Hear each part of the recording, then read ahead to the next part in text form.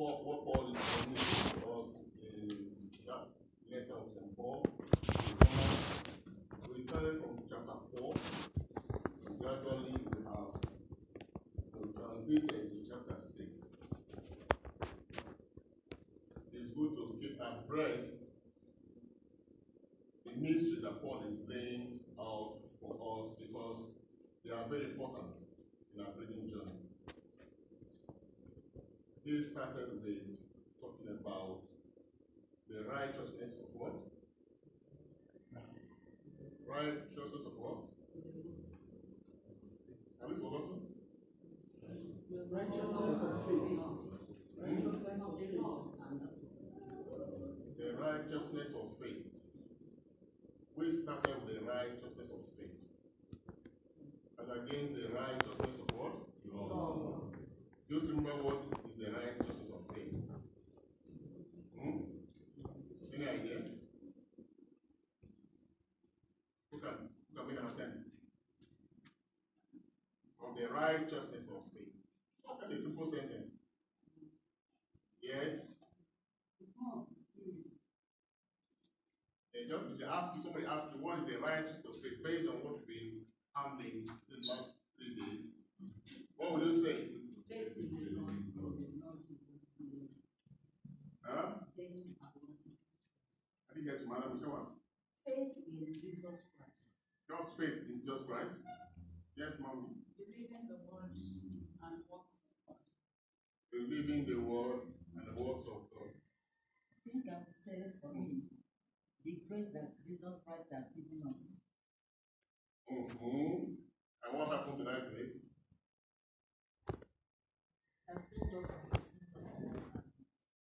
Yes. Okay. The righteousness of faith is believing the works of God absolutely. And the greatest works of God is the passion, death, and resurrection of Jesus. Not just believing it on the superficial level, but believing in such a way that your life anchors on it. Your life has the capacity to feed on it, feed on that whole activity, and it's now translated into your life. Affected your character, affected the choice you make, affected the value system that governs your soul. Until you believe to that level, it cannot yet be rendered as righteousness of faith. That's why the Bible says for Abraham, he believed God to report that he never staggered in his faith.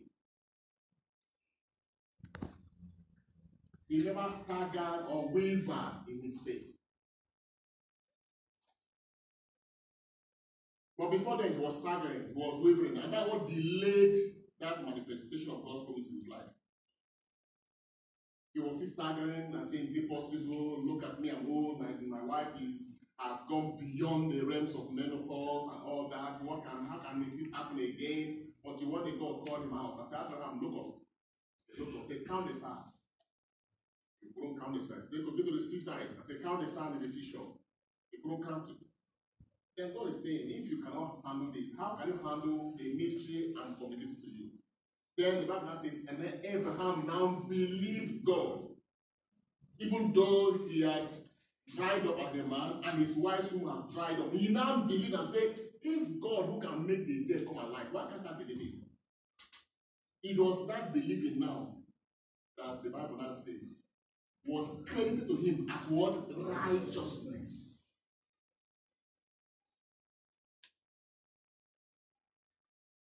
Then yesterday, Paul continues to explain to us the mystery of righteousness, what it has handled. That the first Adam, because he sinned, he ate the forbidden fruit and sinned against God. All of us born of Adam's flesh became beneficiaries of the consequence of the sin he committed. That's why we died, we are weak, we are limited. All of us are born with the original sin. But God now had to introduce Jesus as our righteousness. So Jesus became the second Adam.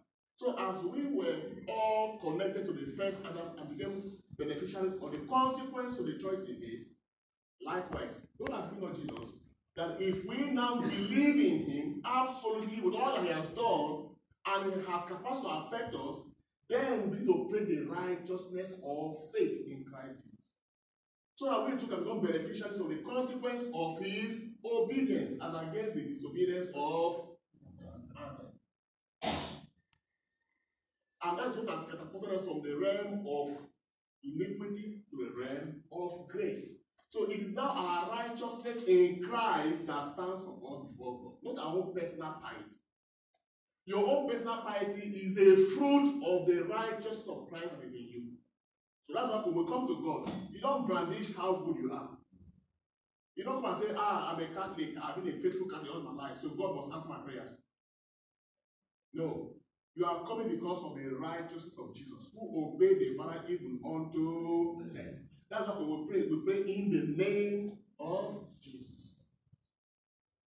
So as children of grace, we now operate the righteousness of faith, not the righteousness of the law. Paul is now saying in today's reading, now you are children of grace, not the children of the law. As many who still yield themselves to the demand of iniquity still bring themselves back to the first Adam. He now says, don't yield your members, which is your body. Your body is your members. Don't yield your members to what? To unrighteousness. He said, yield your members to the demand of what? The righteousness of faith, which is the word of God.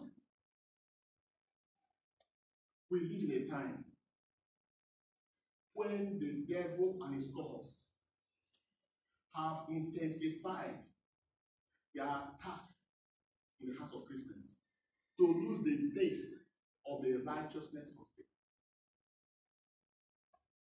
Gradually, zeal for the house of God, zeal for prayer, zeal for the righteousness of faith doesn't make sense anymore. He desensitizes Christians of this reality. And as long as you are not sensitive to this dimension, you cannot stand as a servant who is ready for the master. Only the servants who are conscious of the glory and the power of their master are the ones who are always at work. Who know what the master wants and they are diligently every day carrying it out. You want to be fervent during this our era, you've got to remind yourself that you are the righteousness of God in Christ. There's a mystery about that understanding that gives you a militant, undertone. That still makes you to fight and keep your head high, even in the midst of all the things that discourages you. David himself, even in the Old Testament, had a little conception of this through the prophetic office. When he said, blessed is the man whose sins are forgiven. Blessed the man in whose spirit there is no guile. He could perceive that God had a plan to introduce a dimension that will help those who belong to him. And he didn't wait because he knew he was going to live during that time. But he now began to tap into the crown of it. And that's why he goes on and said, I shall not die. I shall live and regard the goodness of God. It was because of that understanding. He fought, to be on the side of God. He was a man who treasured God's presence. He was a man who walked with God by his word. He believed absolutely the word of God. He said the entrance of the word brings light, gives understanding to the simple. He said your word is a lamp unto my step and a light unto my path. At one point, he now understood that by the grace of righteousness, that you don't need God to come to the scene to come and fight for you. That you have been raised as a militant to enter a realm and fight. He said, train my hands for battle, train my fingers for war. The Lord is my light and my help. Whom shall I fear? He wasn't praying. He was exercising his grace of righteousness in God. He who dwells in the secret place of the Most High shall abide under the shadow of the Almighty. David was a talker. He was always communicating the mysteries that crystallized in his soul. You don't stay quiet and expect everything to move well. You have to learn to stir up the gift of God you have received. If you have received this righteousness by believing in God, and now you have it, you have to stir it up. You have to learn to stir it up. We priests and religious, we stir up every day through the Psalms. Each time we are chanting the Psalms, we are following the footsteps of David, and we are stirring up the grace of God in us. That's what keeps us fervent. We call in the office. We go to our office and tap energy, tap grace, tap wisdom, receive inspiration. As we read the Psalms, we get inspired. God is speaking to us, and we are communicating to God through the Psalms. And in 1 month, we have gone around the 150 Psalms. That's why when we see the Psalms meditatively, making medicine out of it, we are actually in koinonia. We are in fellowship. We draw strength. God takes away our weakness and gives us strength. And that's how you can remain alert with your life serving the Master. Being a wise steward. Being a wise servant who knows that the Master can come anytime and is diligently carrying out the will of his Master. Despite the distractions, despite the darkness that comes, despite the hardship, despite the societal evils, despite all that is happening, you will keep looking up to Jesus, the author and the finisher of it. Child of God, be encouraged beyond measure. If you listen to the voice of what is happening around you, you will get discouraged. You will go down. A time will come, you will look right, look left, looking for who will inspire you. Nobody will inspire you because everybody is on the run. That's why you have to learn to be able to communicate with the Holy Spirit. Jesus said a time will come when we will not go to the mountains or go to the valleys to worship the Lord. For those who shall worship the Lord shall worship him well, in spirit and in truth. So if you don't know how to stir yourself up and remain optimal with the grace you have received in Christ Jesus, then you will see yourself going down. You will not have simple prayer. To love doesn't make sense to you anymore. To forgive becomes something that is like old fairy tales. To commit yourself to the works of God and the things of God becomes a burden for you. The zeal to carry out the will of the Master will dry up. When you begin to experience that, the sign you're under heavy attack. Because the first thing that does in your life to make sure he messes you up is to desensitize you of the mysteries of Christ. That's why Paul says, we're not ignorance of the device of the enemy. And so today we pray that as God is using God to us, may we be revived, may we be encouraged, may we be stirred up again, may we recover back our peace and joy, knowing that he who has called us is faithful and will keep us to the end. No matter the darkness, no matter the discouragement, no matter the burden of life, no matter the hardship that we experience, the pains we receive from the society, the bruises we get, each time we go out, you come back less. Each time you go out, you come back less. You come back with one burden or the other. Worries of all kinds. All of them eat you up. You are struggling to find happiness you cannot find. But the Lord is faithful. And so if we look up to the Lord, he will stir us up. He said, my peace I give unto you. Not the peace of the world.